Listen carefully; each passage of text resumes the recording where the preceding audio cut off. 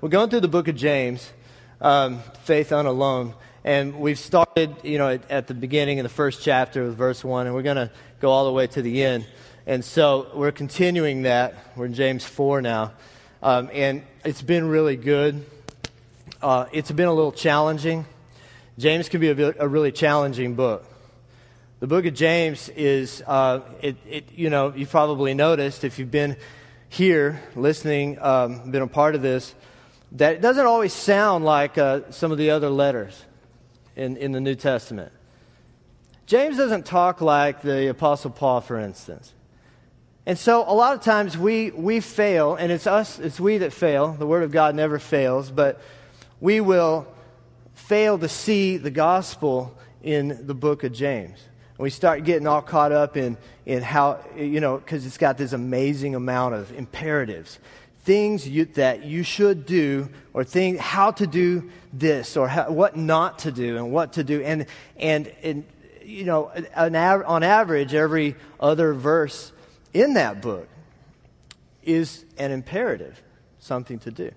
But it really is a gospel book.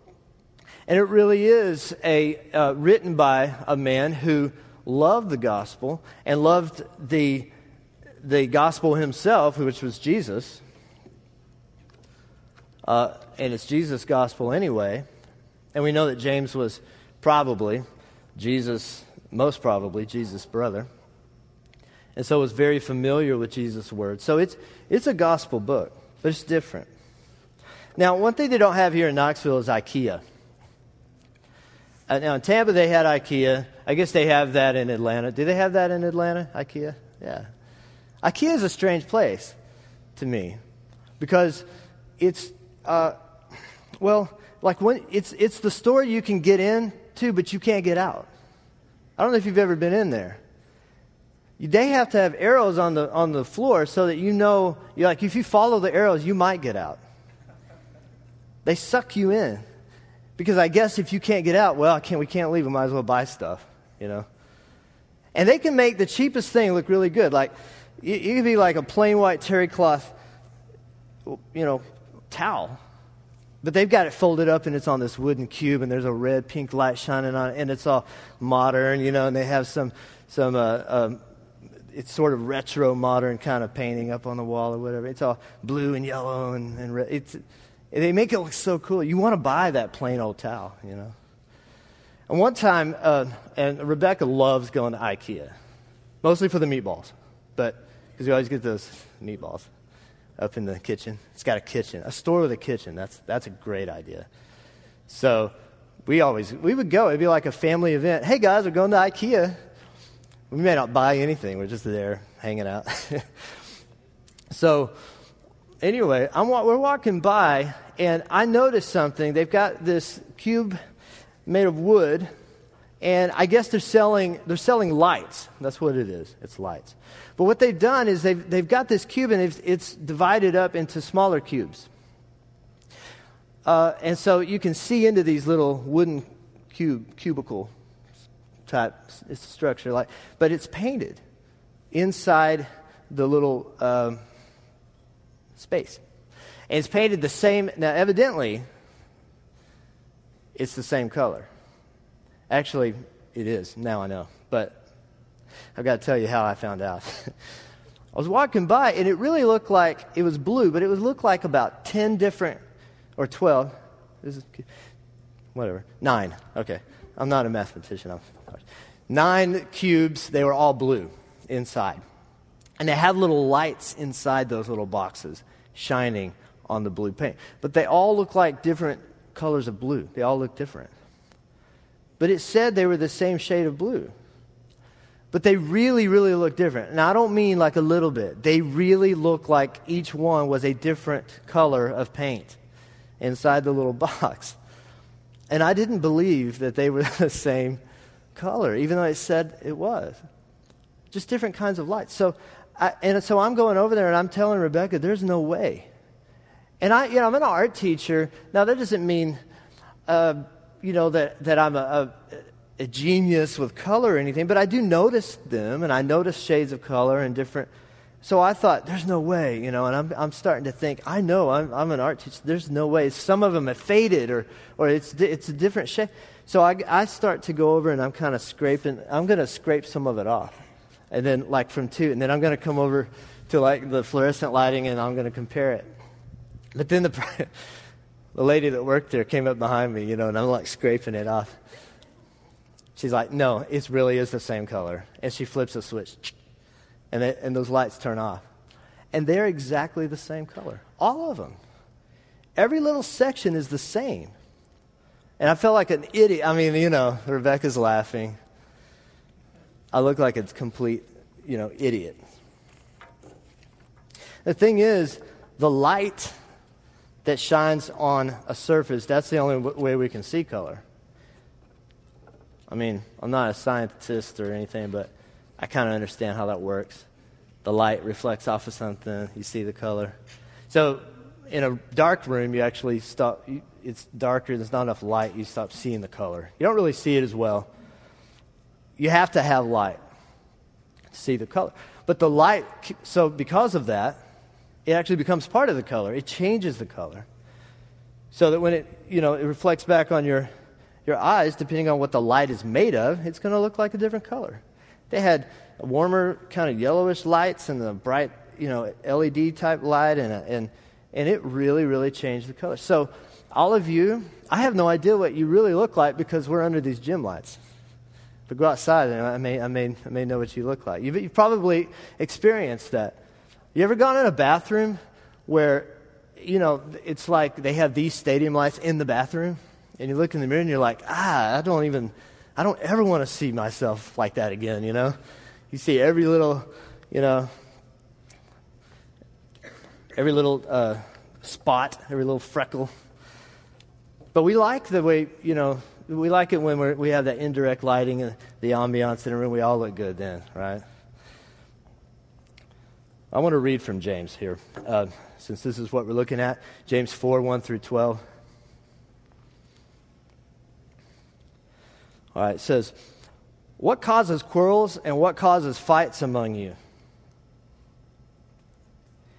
Is it not this, that your passions are at war within you? You desire and do not have, so you murder. You covet and cannot obtain, so you fight and quarrel.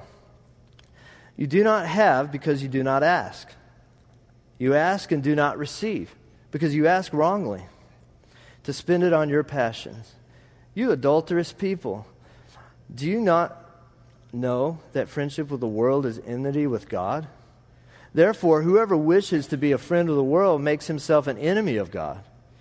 Or do you suppose it is to no purpose that the Scripture says, He yearns jealously over the Spirit that He has made to dwell in us? But He gives more grace. Therefore it says, God opposes the proud, but gives grace to the humble. Submit yourselves, therefore, to God. Resist the devil, and he will flee from you. Draw near to God, and He will draw near to you. Cleanse your hands, you sinners, and purify your hearts, you double-minded. Be wretched and mourn and weep. Let your laughter be turned to mourning, and your joy to gloom. Humble yourselves before the Lord, and He will exalt you. Not done yet. Moving along. Do not speak evil against one another, brothers. The one who speaks against a brother or judges his brother speaks evil against the law and judges the law. But if you judge the law, you are not a doer of the law, but a judge. There is only one lawgiver and judge, He who is able to save and destroy. But who are you to judge your neighbor? Wow. That's hard to... Even just reading from verse 4 to verse 12, that is packed tight.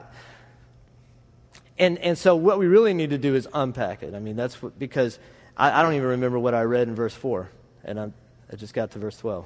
So we need to do... Now, I mentioned a minute ago that James being Jesus' brother, would be very, very familiar with the words of Jesus. I mean, he would have had to have been. And he is. In fact, sometimes when I'm reading James, I kind of get the feeling, I've heard this before. Well, it sounds different, but I know I've heard this. It sounds a lot like the words of Jesus. said in a different way. So what I want to do is kind of look at some of the words of Jesus. So let's look at Matthew 5:14 real quick. You are the light of the world. A city set on a hill cannot be hidden. Nor do people light a lamp and put it under a basket, but on a stand, and it gives light to all in the house. In the same way, let your light shine before others, so that they may see your good works and give glory to your Father who is in heaven. Okay, so now one thing I've noticed is that a lot of what we're going to look at today, this will help us unpack it. It'll make us understand it better if we start also looking at some of the actual words of Jesus, and that is on the Sermon on the Mount that Jesus gave. That whole teaching of the Sermon on the Mount. And that's where this part is from. He says, you're the light of the world. And here's the thing about light. He says, we're the light of the world, and we know that light and darkness, they don't mix. I mean, you shine a light, the darkness can't stand it. It has to go, right? And you know that it depends, though, on what the light is. We say, well, there is no other light. We're the light of the world. Jesus is the light of the world. We shine. In Him we shine. But actually, it's kind of interesting that there is actually a bad light. I mean, just like, we were talking, I was mentioning that there are bad lights we don't look good in, right? Fluorescent lighting. Those, someone has 15 lights in their bathroom. We don't really look good in those lights. There are bad lights. As I know in 2 Corinthians here, chapter 11, verse 13, it says, for such men are false apostles, deceitful workmen, disguising themselves as apostles of Christ. And no wonder, for even Satan disguises himself as an angel of light. So we know that there's a true light, and then there's a fake, and there's a bad one. And what Jesus is doing on the Sermon on the Mount, among other things, is He is making a distinction between God's people that He is gathering, that He died for to gather, and then the world. So He's making a clear distinction. And that's why He says, you are the light of the world. A city set on a hill cannot be hidden.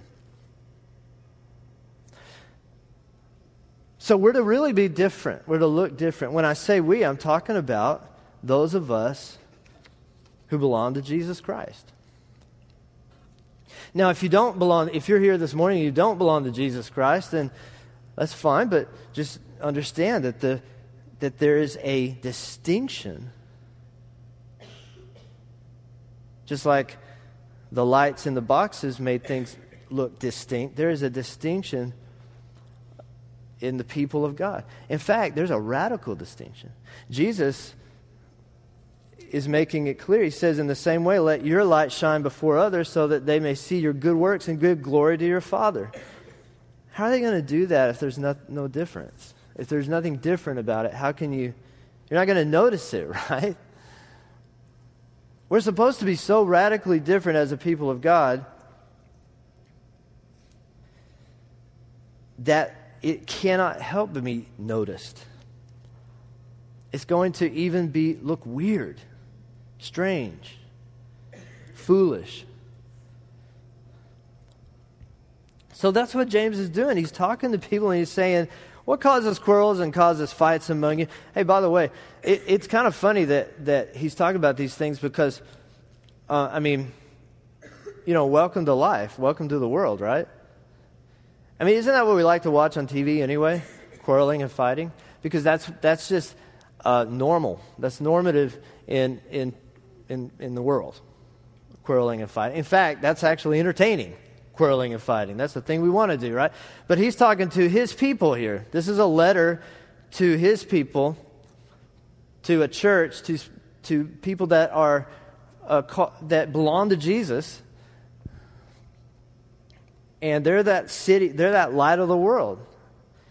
So he's saying, well, what causes quarrels and causes fights among you? And basically makes you look just like everybody else.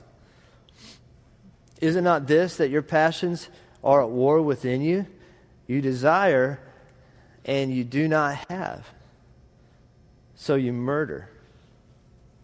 Well, let me just stop here for a second, because it says you desire and do not have. So that kind of makes me wonder. I mean, some of the language here is kind of general, right? So what did they want? What was it that they were wanting? Have you ever wondered that? Like you read, it's easy to read over that. You desire, you do not have. Well, what? What did they want? I mean, they didn't want a new car.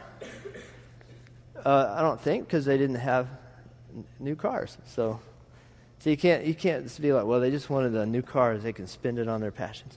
Well, they didn't have that. So what did they want? We know when we read the Bible as a church, we know that it can never say to us, it could never mean to us something that it could never have meant to them.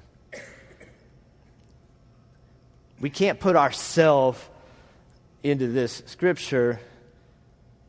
We have to find ourselves in the big story, but we can't put our life and impose it on this and make sense of it. Can't do that. So what did they want? We have to know that. And I think it really helps us to look at verse 10. Can we look at James 4, verse 10? So it's kind of skipping ahead, I know, but it kind of helps to know what they want.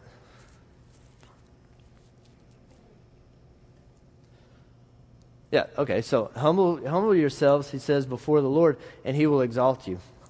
Well, he's saying that because that's one of the things they want. They want to be exalted. So, now that's something we share with those people, isn't it?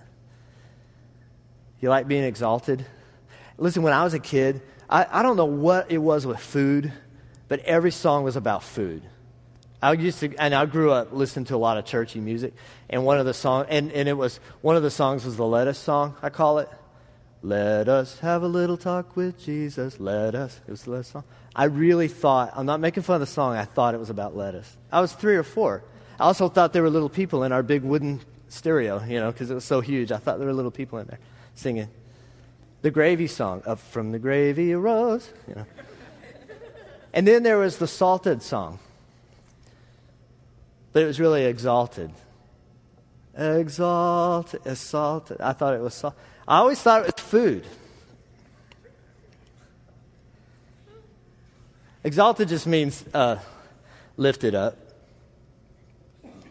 I mean, that's a simple way of saying it. It's just to be lifted to a higher place than where you are before. To be praised, to be lifted. So now we want to be exalted. Okay, so that's why James goes all trouble to say, look, humble yourselves before the Lord, and He will exalt you. Now he has a lot to say between that. So I just wanted to pick that out. Hey, that's what they want. That's what we want. We'll talk about whether or not we should want that or not. See, it started in the Garden of Eden. And we do that a lot. We do go back to Genesis a lot because that's where the story began. Thank goodness it doesn't end there. But, thank God it doesn't end there. But that's where it started, and that's where it starts with us. So, Genesis 3, verse 5 through 6. Yeah, there we go. For God knows that when you eat of it, your eyes will be open. So the serpent's talking to Eve. Adam's there, being quiet and wimpy. And you will be like God, knowing good and evil. That sounds cool. They're already starting to like that because that sounds like they're going to be exalted. So when the woman saw the tree was good for food and that it was a delight to the eyes, but listen, that wasn't all it was, though. But it was also desired to make one wise. Now, that's kind of interesting because, see, what we could do a lot of times, we'll read James and we'll be like, I'm not supposed to ask for anything because it says don't ask. for the wrong reasons, so you'll spend it on your own passions. That wasn't just Eve's problem, that I want that fruit. That's good. Oh, you sinned. But it was more than that. It was that the tree was to be desired to make one wise. So that she would be at a higher place than she was before, that she and Adam would be exalted. So she took of its fruit and ate, and she also gave some to her husband who was with her, and he ate. So really it just started there. They just wanted to be exalted. They didn't want to wait for God. They didn't believe that God is good and gracious toward them. I'm not saying they never did, but in that moment they did. They stopped believing it because then they reached for something else.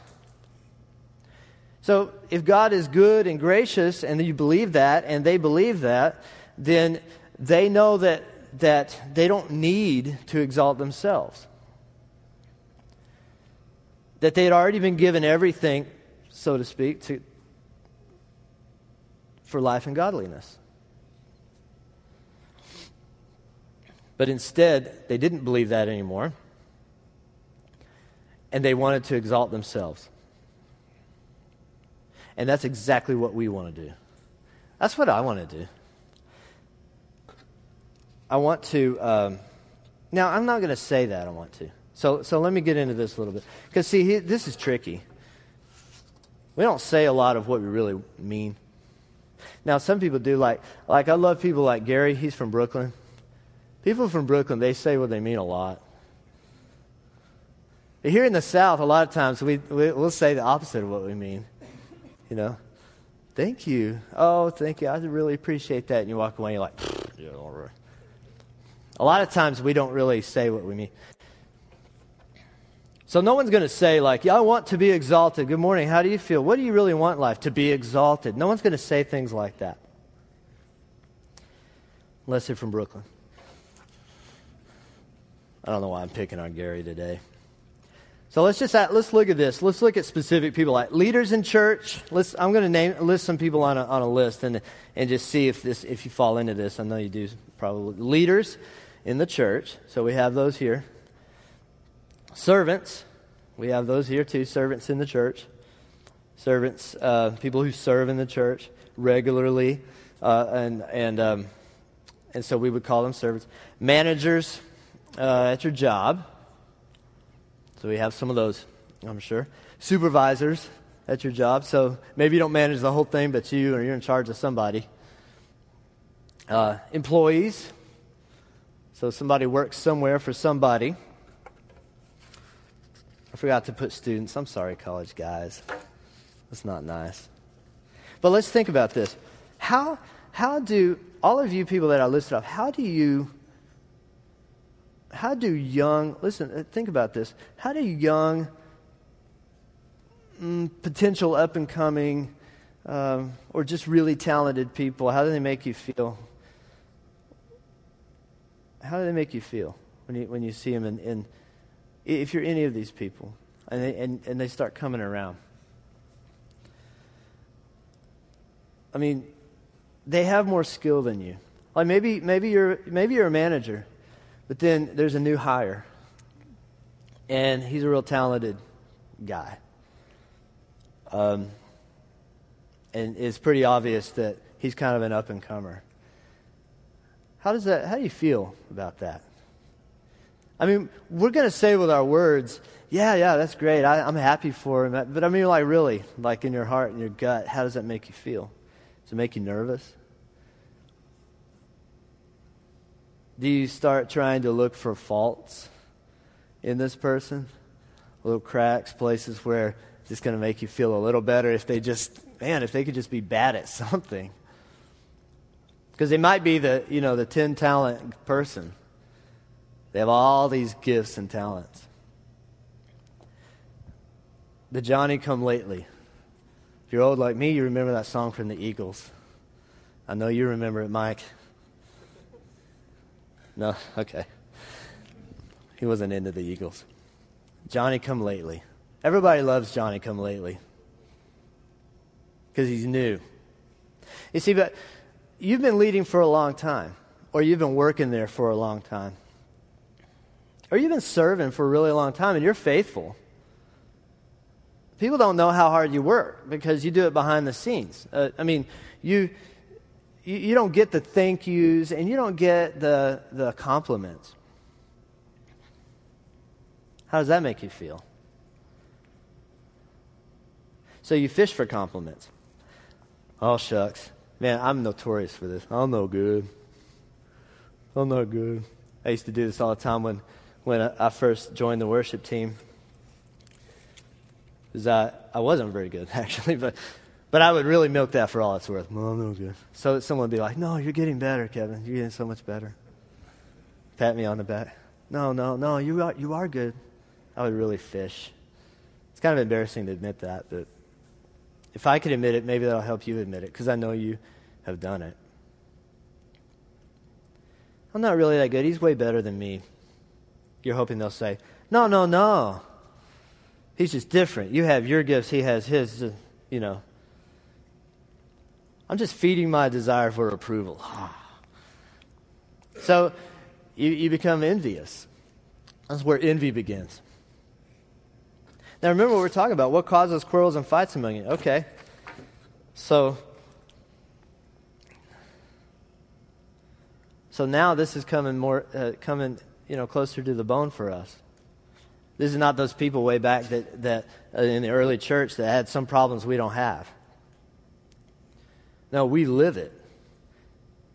Listen, I was a part of a worship team for a long time, and it's one of the best things, one of the biggest blessings of my life.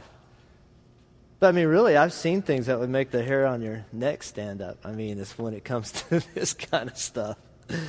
If you're on a worship team, then it's going to be, you might actually have some of this quarreling and murdering and stuff going on, like during practice, It could be tough.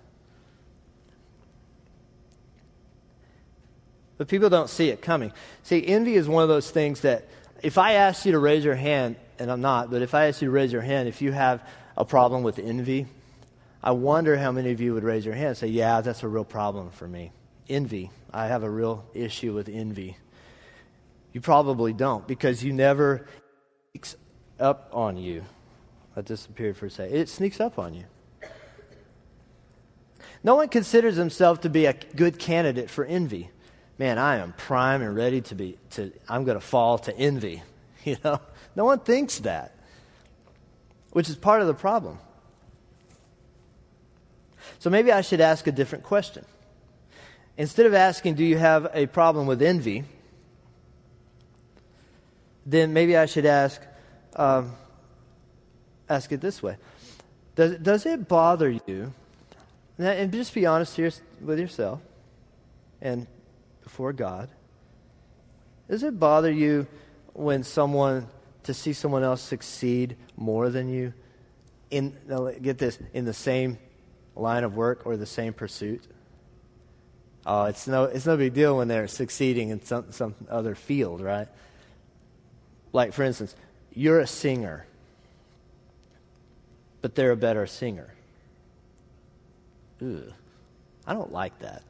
I don't mind as long as they're not that close to me. Like I don't want to be next to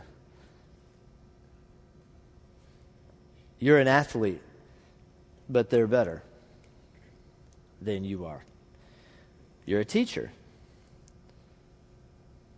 but they're a better teacher. And it may always be that way. You're a salesman, they're a better one. They're succeeding around you, and it's starting to bug you. See, it's a lot easier to have a really successful person and know they're successful and be happy for them as long as they're not succeeding right next to you. Or to have the better-looking person. Look, when you're around, we might as well go ahead and just talk about it. We know that in this world there are different levels of looks of people, and there's really, really good-looking people, and then there's then there's people like me, lesser maybe, and then we try. Look, we don't want to be shallow, but and we try to fight it, but we know in our mind we have like that hierarchy of looks. It's just like, it's hard not to do that. So how do you feel when the really good-looking person is standing next to you and you're not that person? It really, really messes with your heart. It's easy to say, I don't care, I don't mind, but I think we do care. Because you find yourself hating the way you feel when you're around them, and you sort of feel like you blend into the scene around them while they shine. Now, why would that bother us? Well, because we want to be exalted, remember? So we don't want to blend. We want to stand out somehow. I remember in high school, now I went to New Deal, Texas. It used to be called Monroe, but I guess because of the New Deal, they got excited about that, named the town after it. So it was New Deal, Texas, and it was a 2A school. And I mean, my graduating class was 45. It was the biggest in the school had ever seen. The year before, they had 0. So, and we had a football team, and I wasn't good at football, but I was the new guy. I was the Johnny-come-lately because I had moved from the huge metropolis of Lubbock, Texas, which was 250,000, to the little town of New Deal, which was around 600 or so. And so I was the new guy. Look, I'm from the big city, and I was and so there's a certain amount of acceptance that came with that. I kind of liked it, I was the new guy. I was from the bigger place. They were like, "Ooh, he's from the city." So that was not nice, but anyway, I liked it. But then came the 2 guys from Dallas. Just when I was starting to really enjoy this feeling of being from the big city, then there are the guys from Dallas. You can't compete with that. Lubbock. So they were super cool because they were from Dallas. And so now they socially, it's kind of like, have you ever you're moving someone and you're lifting heavy boxes of books, and then you pick up a box that doesn't have any books and you're like, woo, it feels really light. That's kind of like what they were experiencing in every way, socially, athletically, because they were from Dallas.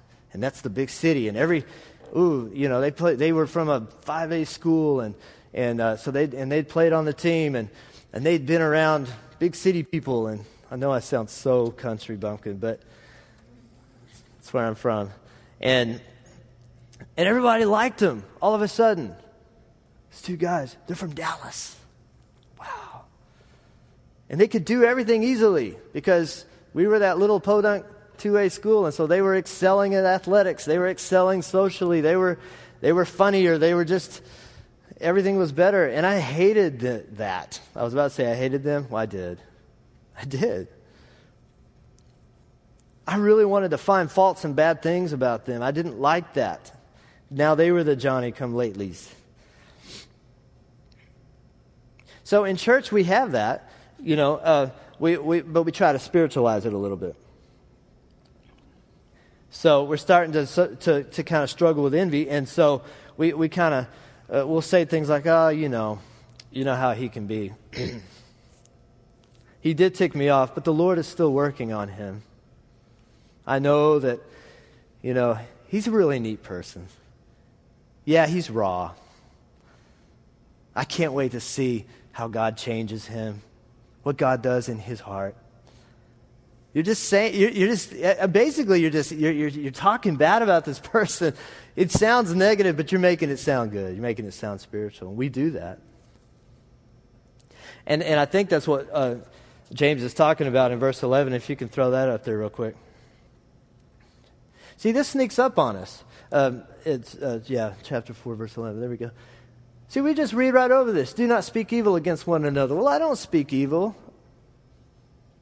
The one who speaks against his brother or judges his brother. But we do. But if you judge the law, you are not a doer of the law, but a judge. There is only one lawgiver and judge, though. He who is able to save and destroy. But who are you to judge your neighbor? We also do things like we secretly hope that if there's some kind of contention that we'll be vindicated. and that they'll have to ask for forgiveness, and because we secretly haven't forgiven, and we hold offenses. Now, what James is really dealing with here, when he's saying, when he's saying don't speak evil against one another, he's saying be this light, be this people that I've caused. You're supposed to be radically different than the world, but you're doing these things that the world does all the time and makes into TV shows, and it's just normal. There's a real hard issue with that. It's a gospel issue because you don't believe some things. Just like Adam and Eve didn't believe that God was good and gracious toward them. So we don't believe some things. We don't believe we're accepted. We don't believe we're approved. By who? By God. Because if you're in Christ, you are approved. You are accepted. You don't believe that at the cross, where Jesus was, he was rejected. That's where you're accepted. So, it says even in Isaiah, it says, surely he has borne our griefs and carried our sorrow. Yet we esteemed him stricken, smitten by God.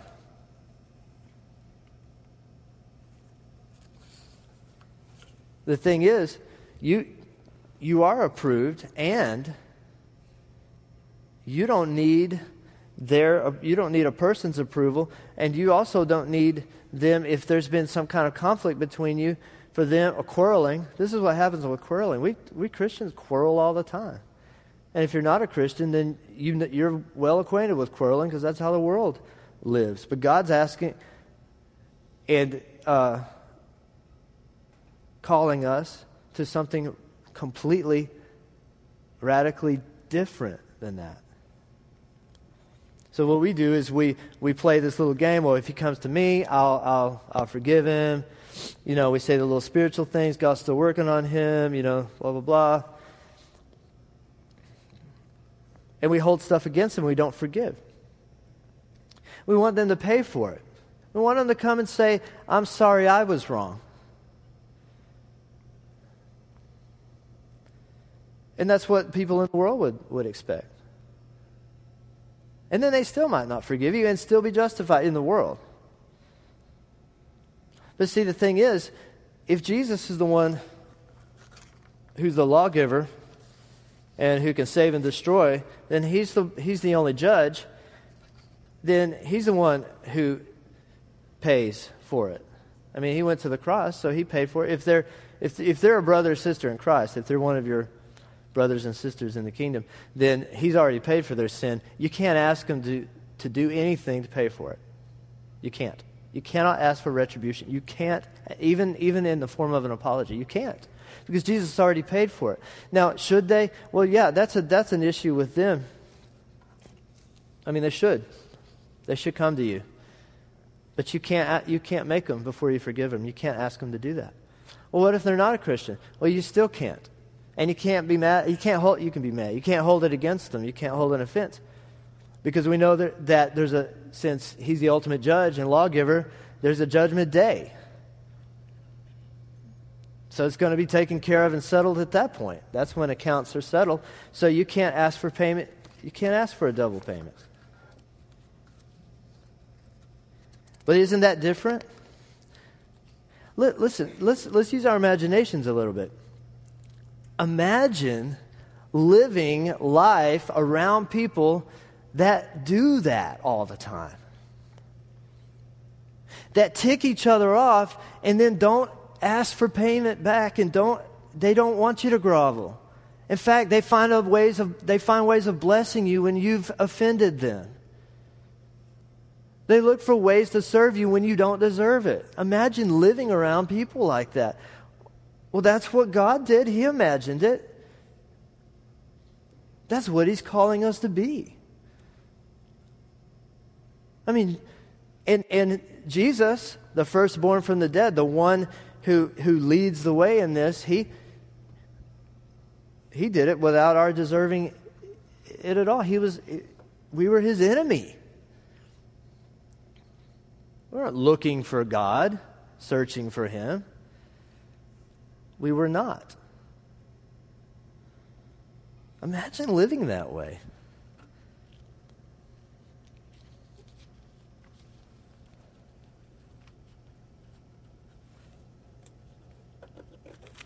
Now, if you're not a Christian, that might actually if you're a Christian here today, that probably still sounds really good.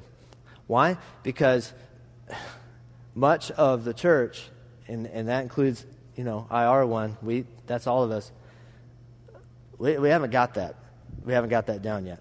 I mean, James is dealing with it. We're still dealing with it. Because he's saying, you look just like the world. You're not any different.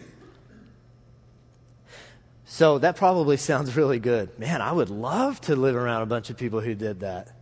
Who were generous. That generous? That would be, wow, what a freeing thing it would be. I don't have to keep tabs on what this person did or didn't do or what I did wrong, and I'm going to I have to make it up to him, and I don't have to do that anymore because I'm accepted and loved by my spiritual family, and they love me enough, they'll tell me when I'm wrong.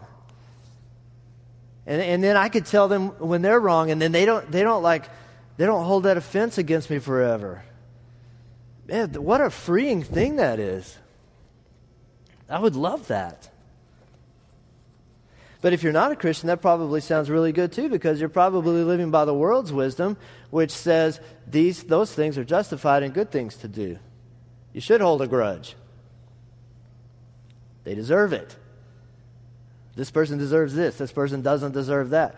What a burden. You can't keep up with all that stuff.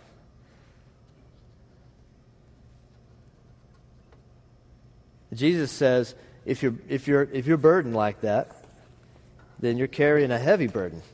He says, come to me and I'll give you rest. Now, I want to get back to exalted. It's not just a Bible-y word. It actually means something to lift or to raise up, to uplift. To basically, you're given a higher position than you were before. Kevin, that sounds weird. I know it does. Oh, I touched this. You're not supposed to. Oops. That sounds weird. Like you want to be exalted. It's okay to be exalted. Because James, could you go ahead and put that up? That would be 10, verse 10. James 4, verse 10. Are we really supposed to want to be exalted? It's kind of weird. Why did James say, humble yourselves before the Lord and he will exalt you, like that's a good thing? Why do you want to be raised up? I think that doesn't sound humble. It's kind of like, if you're old enough, you probably remember that song from Weird Al Yankovic, Amish Paradise. He says, I'm 1,000 times more humble than thou art. It seems that seems like a weird statement. Humble yourselves and he will exalt you. Wait, why are you humbling yourself? So that he'll exalt? That doesn't seem humble, So we know there's got to be more to it, and there is. So I want to read Ephesians. I think this will shed a little light on it. Ephesians 2, 4 through 6. All right. But God, being rich in mercy because of the great love with which he loved us, even when we were dead in our trespasses, made us alive together with Christ. By grace you have been saved, and raised us up with him, and seated us with him in the heavenly places in Christ Jesus. So that's how you're exalted. So you're raised up with him. So you don't have to exalt yourself. You're raised up with him. So that puts another burden taken off. I don't even have to have the burden of trying to exalt myself by trying to be righteous, by trying to be good enough.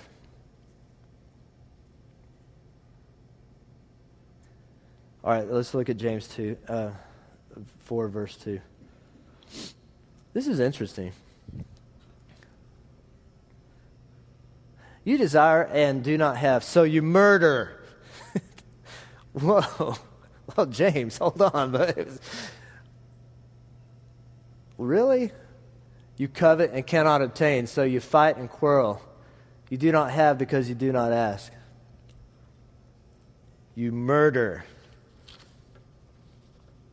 Whoa. I mean, it's getting serious now. Remember what Jesus said on the Sermon on the Mount? In the Sermon on the Mount, if you don't, I'm going to tell you anyway. He said that hate was murder. Remember that? Hey, they might have been, I'm not going to say, some scholars believe that he was literally accusing them of murder. But there are some that don't. But it doesn't really matter because Jesus said, if you hate someone in your heart, you've murdered them.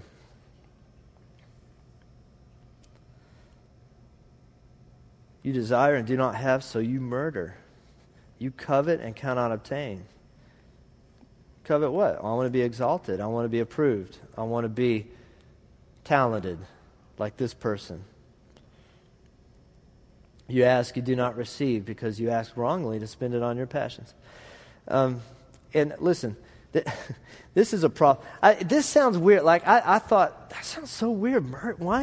How is this going to mean anything to us today? I mean, here we are sitting in a gym. Nobody's murdering each other in here.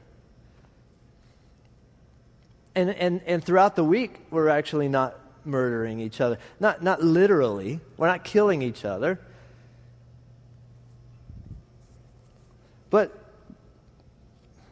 But really, is it really that weird? Is it really that strange? I mean, in Knoxville, listen, there are shootings all the time. Last year, there were 76 or so.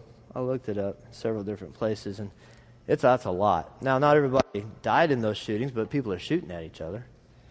And this year so far, just from January, there are 13.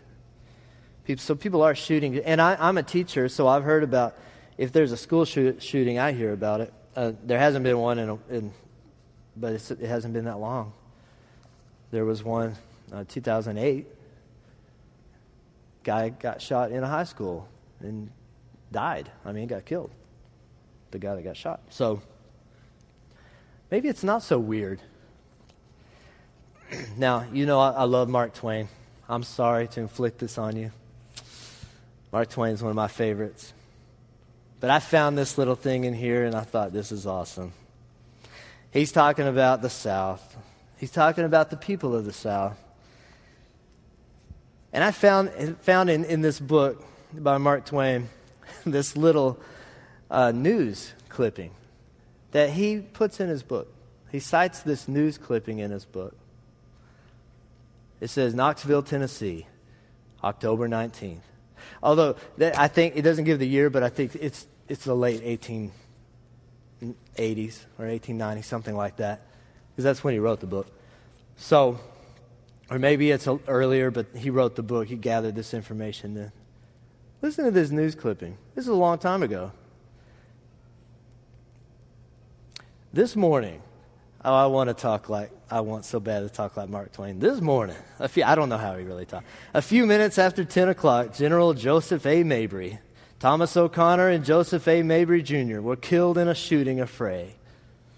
Love those words. We don't use affray much. I'm afraid to. All right, I'll keep going. The difficulty begins yesterday afternoon by General Mabry attacking Major O'Connor and threatening to kill him. This is real, okay? This isn't made up. This was at the fairgrounds, and O'Connor told Mabry that it was not the place to settle their difficulties. Mabry then told O'Connor he should not live.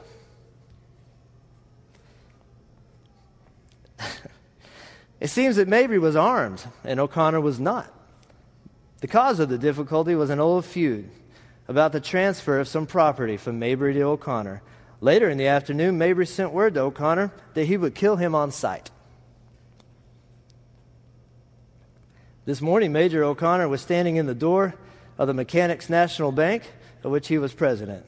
General Mabry and another gentleman walked down Gay Street on the opposite side from the bank. O'Connor stepped into the bank, got a shotgun, took deliberate aim at General Mabry, and fired. Mabry fell dead. You read the news nowadays, you're like, oh, the news, I can't believe how bad it is. What if you read this? This would be wild. Mabry fell dead, being shot in the left side. As he fell, O'Connor fired again, the shot taking effect in Mabry's thigh. Ouch. O'Connor then reached into the bank and got another shotgun. About this time, Joseph O. Mabry, son of General Mabry, came rushing down the street unseen by O'Connor until within 40 feet when the young man fired a pistol, the shot taking effect in O'Connor's right breast, passing through the body near the heart. The instant Mabry shot, O'Connor turned and fired, the load taking effect in young Mabry's right breast and side. Mabry fell pierced with 20 buckshot, and almost instantly O'Connor fell dead without a struggle. Mabry tried to rise but fell back dead. That sounds like an old Western, doesn't it?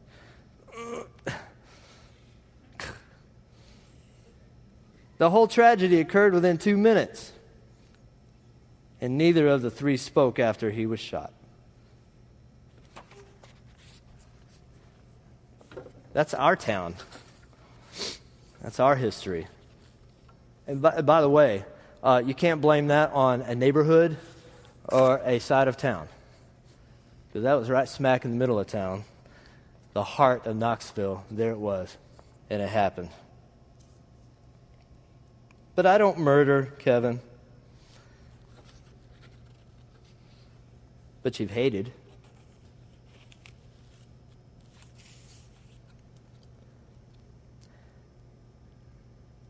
So you ask God for what you want, but God is too kind to give it to you. He says you ask wrongly, to spend on your own passions. What passions? These passions, the passions that are causing each other to hate each other and to kill each other. Those passions.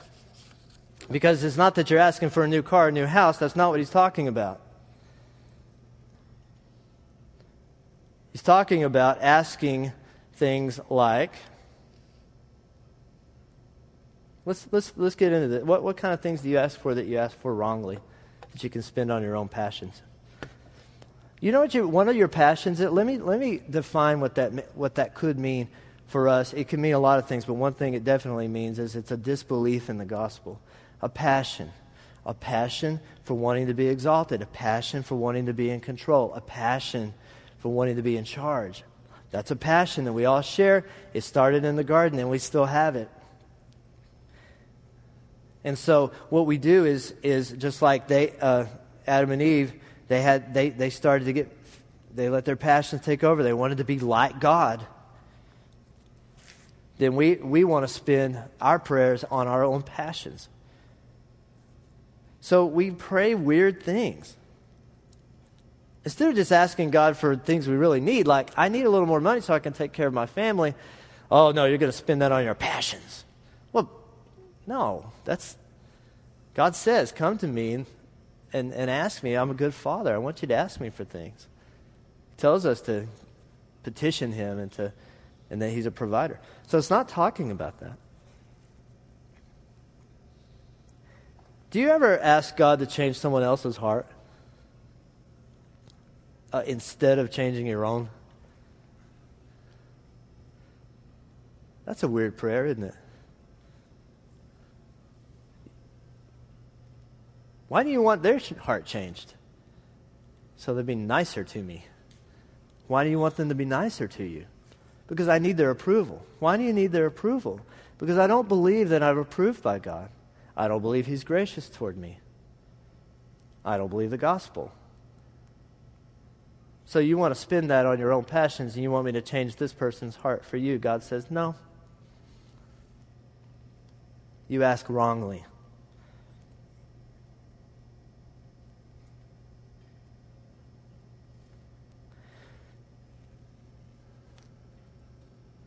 Do you ever ask for special favor with other people so you won't have to believe the gospel? This can be a little tricky, so I want you to hear me out all the way. Do you ever ask God for favor with another person so that you don't have to believe him anymore? Let me give you an example. You need to confront someone. You have to go in and you have to say something hard to them. And so you're pretty sure they're not going to like it. And you're pretty sure they're going to be upset with you. So you ask God for favor with them. Lord, please give me favor with this person so that they won't not like me. so that they will still like me. They will still think well of me after I have to say this hard thing to them, because I care more about the fact that they won't like me than I care about loving them well. Please give me favor with them. That's a weird prayer. Well, why do you want favor with them? Because I don't believe I have favor with you, God. Your favor's not enough. I need theirs. I need them to favor me and like me. And I don't want them to be mad at me. So please give me favor with them. I'm not approved and loved by you enough, God. I need their favor. Now, it's not always wrong to ask God for favor. There are lots of examples in the Bible where God did give supernatural favor with pharaohs and kings and rulers and important people for God's purposes. But when you are deciding whether or not you're going to believe the gospel based on that favor, then you ask wrongly. I ask wrongly because I want to spend it on my passions. My passion to be liked. I like to be liked.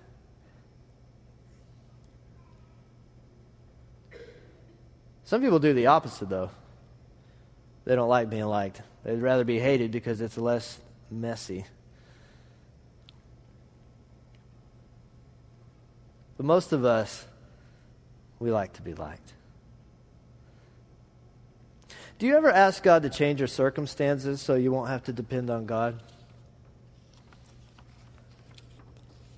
You don't ever say that. You don't say it that way. Lord, please take away this difficult circumstance so that I will no longer need to depend on you. I'm really getting tired of depending on you. And so that I don't have to do that anymore and think about it anymore. Could you just fix this? And listen, it's okay to go to God and ask God, Lord, I need more income. Lord, please help me with this financial situation. Help me with this relationship problem. That's fine. There's nothing wrong with that. He's a good father. But if your prayer is something like, please, I need to make more income because I want to be the provider, not you. I'm tired of having to just depend on my daily bread coming from you. Now, you won't say that, but you could tell, you could feel it in your heart. Here's how you will know that you might be praying for that wrongly. Because you may not have joy unless you get it. Like you won't ever feel joy unless you get it. But remember, Paul told us that he had learned to be content in every situation.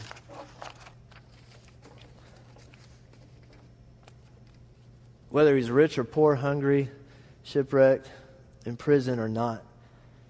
So basically what he meant is he had the joy of the Lord all the time. So if you don't, and your joy is gone unless the situation is fixed, then you might ask wrongly. Please fix it so I don't have to depend on you. You might not believe that His grace is enough.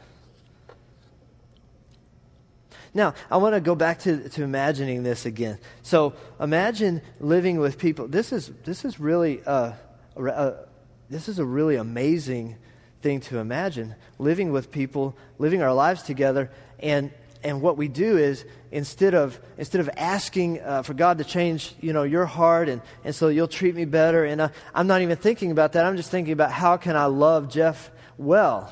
How can I love him well, and how can I be generous toward him? And then, get this, he's thinking the same thing about me. I'm thinking of Jeff as more important than myself, and then Jeff is thinking of me as more important than himself. And if everybody's doing that, that would be a really awesome people to live around, wouldn't it? And guess what? People who aren't Christians, and they're not in that community, it's going to look good to them. They're going to want that. They're at least going to take a second look. Now, there's an author, and I don't know who he is, but he wrote, and I wish I had it, but it just came to mind. There's an author, and he wrote, and I'm going to quote it. I'm going to paraphrase his quote, but it was really good. He said, one person living like that living that way, with that kind of generosity, forgiveness, and grace for people, will probably just be considered an eccentric. They'll just be passed off as an eccentric. But a whole community of people living like that, then the world has to take a second look. Imagine living like that. So that's what Jesus was talking about being the light on the hill, the good kind of light. Not worldly wisdom, but the wisdom that was Jesus, the wisdom of God.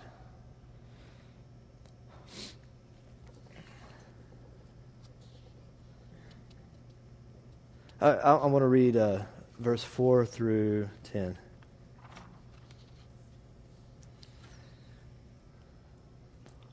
Man, he's tough in this. You murder. You commit adultery. You adulterous people. Do you not know that friendship with the world is enmity with God? Therefore, whoever wishes to be a friend of the world makes himself an enemy of God. Or do you suppose it is to no purpose that the Scripture says he yearns jealously over the Spirit that he has made to dwell in us, but he gives more grace? Therefore it says, God opposes the proud, but gives grace to the humble. Submit yourselves therefore to God. Resist the devil, and he will flee from you. Draw near to God, and he will draw near to you. Cleanse your hands, you sinners, and purify your hearts, you double-minded. Be wretched and mourn and weep. Let your laughter be turned to mourning, and your joy to gloom. Humble yourselves before the Lord, and he will exalt you.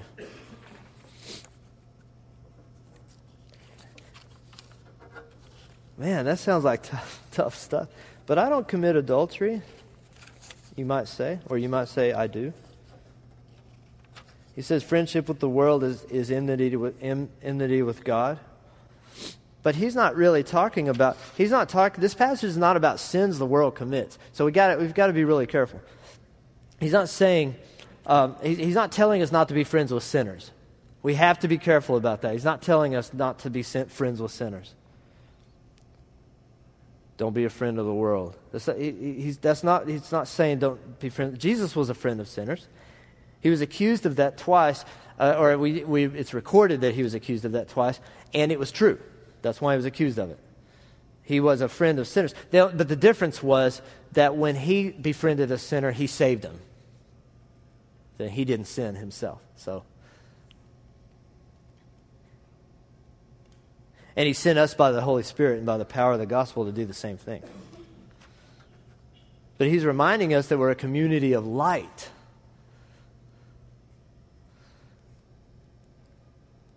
That we're a city on a hill.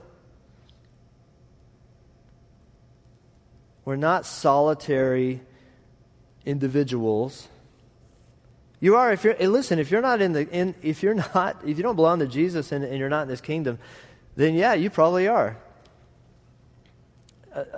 You probably are kind of disembodied. You are a solitary individual, blindly seeking after your natural passions, trying to find yourself, but you don't, and finding only loneliness, disappointment.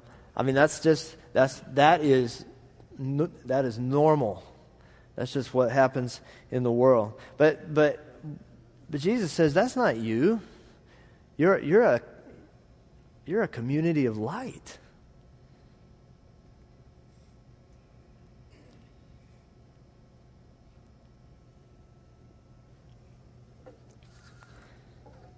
So that's why he says, like the wayward wife in Proverbs. We read in Proverbs, the adulteress says her words are like honey dripping from her lips, but her ways lead to death. We don't belong to the world. That's what he's saying. That's what he's saying. Don't you know that friendship with the world is enmity with God? Don't you see that light, darkness, they're different? You're the light, not the dark. Understand that, please. We don't belong to the world. we're in it, but we're not of it. And then he says, listen to this, be wretched. Be wretched. And it's funny, my kids at school, for some reason, they say ratchet. I don't understand that. But be wretched. It's kind of like wrestle. Chase says wrestle. I like that. Be wretched and mourn and weep. That sounds familiar, doesn't it? Sounds a lot like when Jesus said, blessed are the poor in spirit, for theirs is the kingdom of heaven. And blessed are those who mourn, for they shall be comforted. So we are the people that mourn our sin. We are. We do lament. And then we rejoice in our Savior. And that's going to look really stupid to the world. But guess what? We're those same people who are generous. We're those same people that give and don't ask back. We're the same people that don't hold grudges. We're the same people that don't give people what they deserve. We're the same ones that don't talk bad about each other.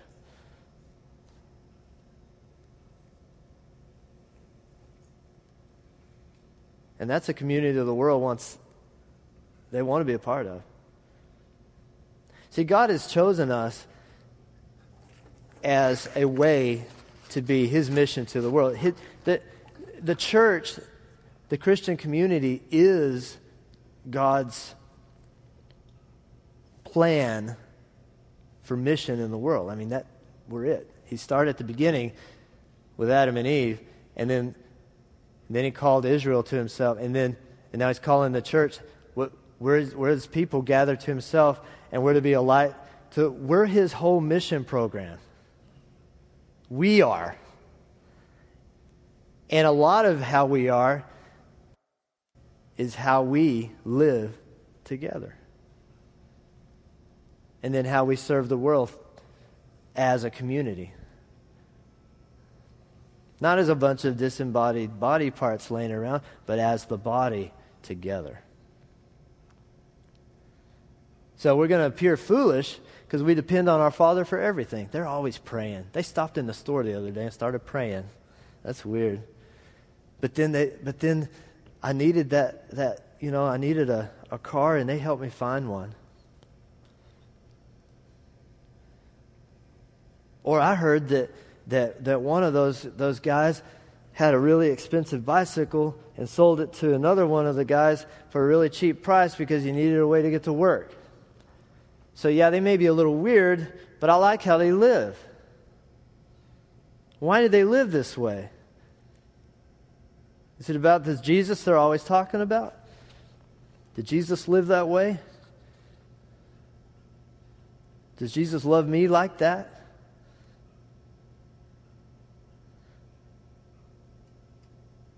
So we become a people who don't need to envy each other because we're already approved and loved. We don't need to be the best looking one in the room. We don't have to be the most talented one. We don't need it. We genuinely don't care anymore. What a freedom that is. Especially for the one that's not the best looking in the room. But no, you know what? If you are the best looking in the room, it has its own traps. So now everybody's going to be looking around trying to see who the best looking one is. Don't do that. We're people who are gracious and generous to each other to the point where it hurts. And then we just say, well, we're just taking part in the suffering of Christ, so it's okay. That's why, well, how can you give that much to where it hurts? Well, I'm just partaking in the divine nature of Christ. I mean, Christ gave till it hurt, right? We think of each other more highly than we think of ourselves. I want to get to know some people like that. It's going to look so weird and so different. It's going to change. It's going to change lives. It's going to change communities. It changes cities.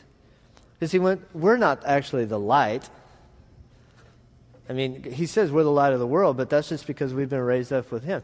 So it's because, we've got Jesus, and we're by the power of his Spirit and his gospel, we go out into the world as his whole plan for mission in the world. We become the light, and it changes lives, and it changes communities, and it changes cities, and it changes for the glory of God, for His glory. Because it says right here, in Matthew, it says, they'll see your good works and give glory to your Father who's in heaven. Jesus says that's like a good thing.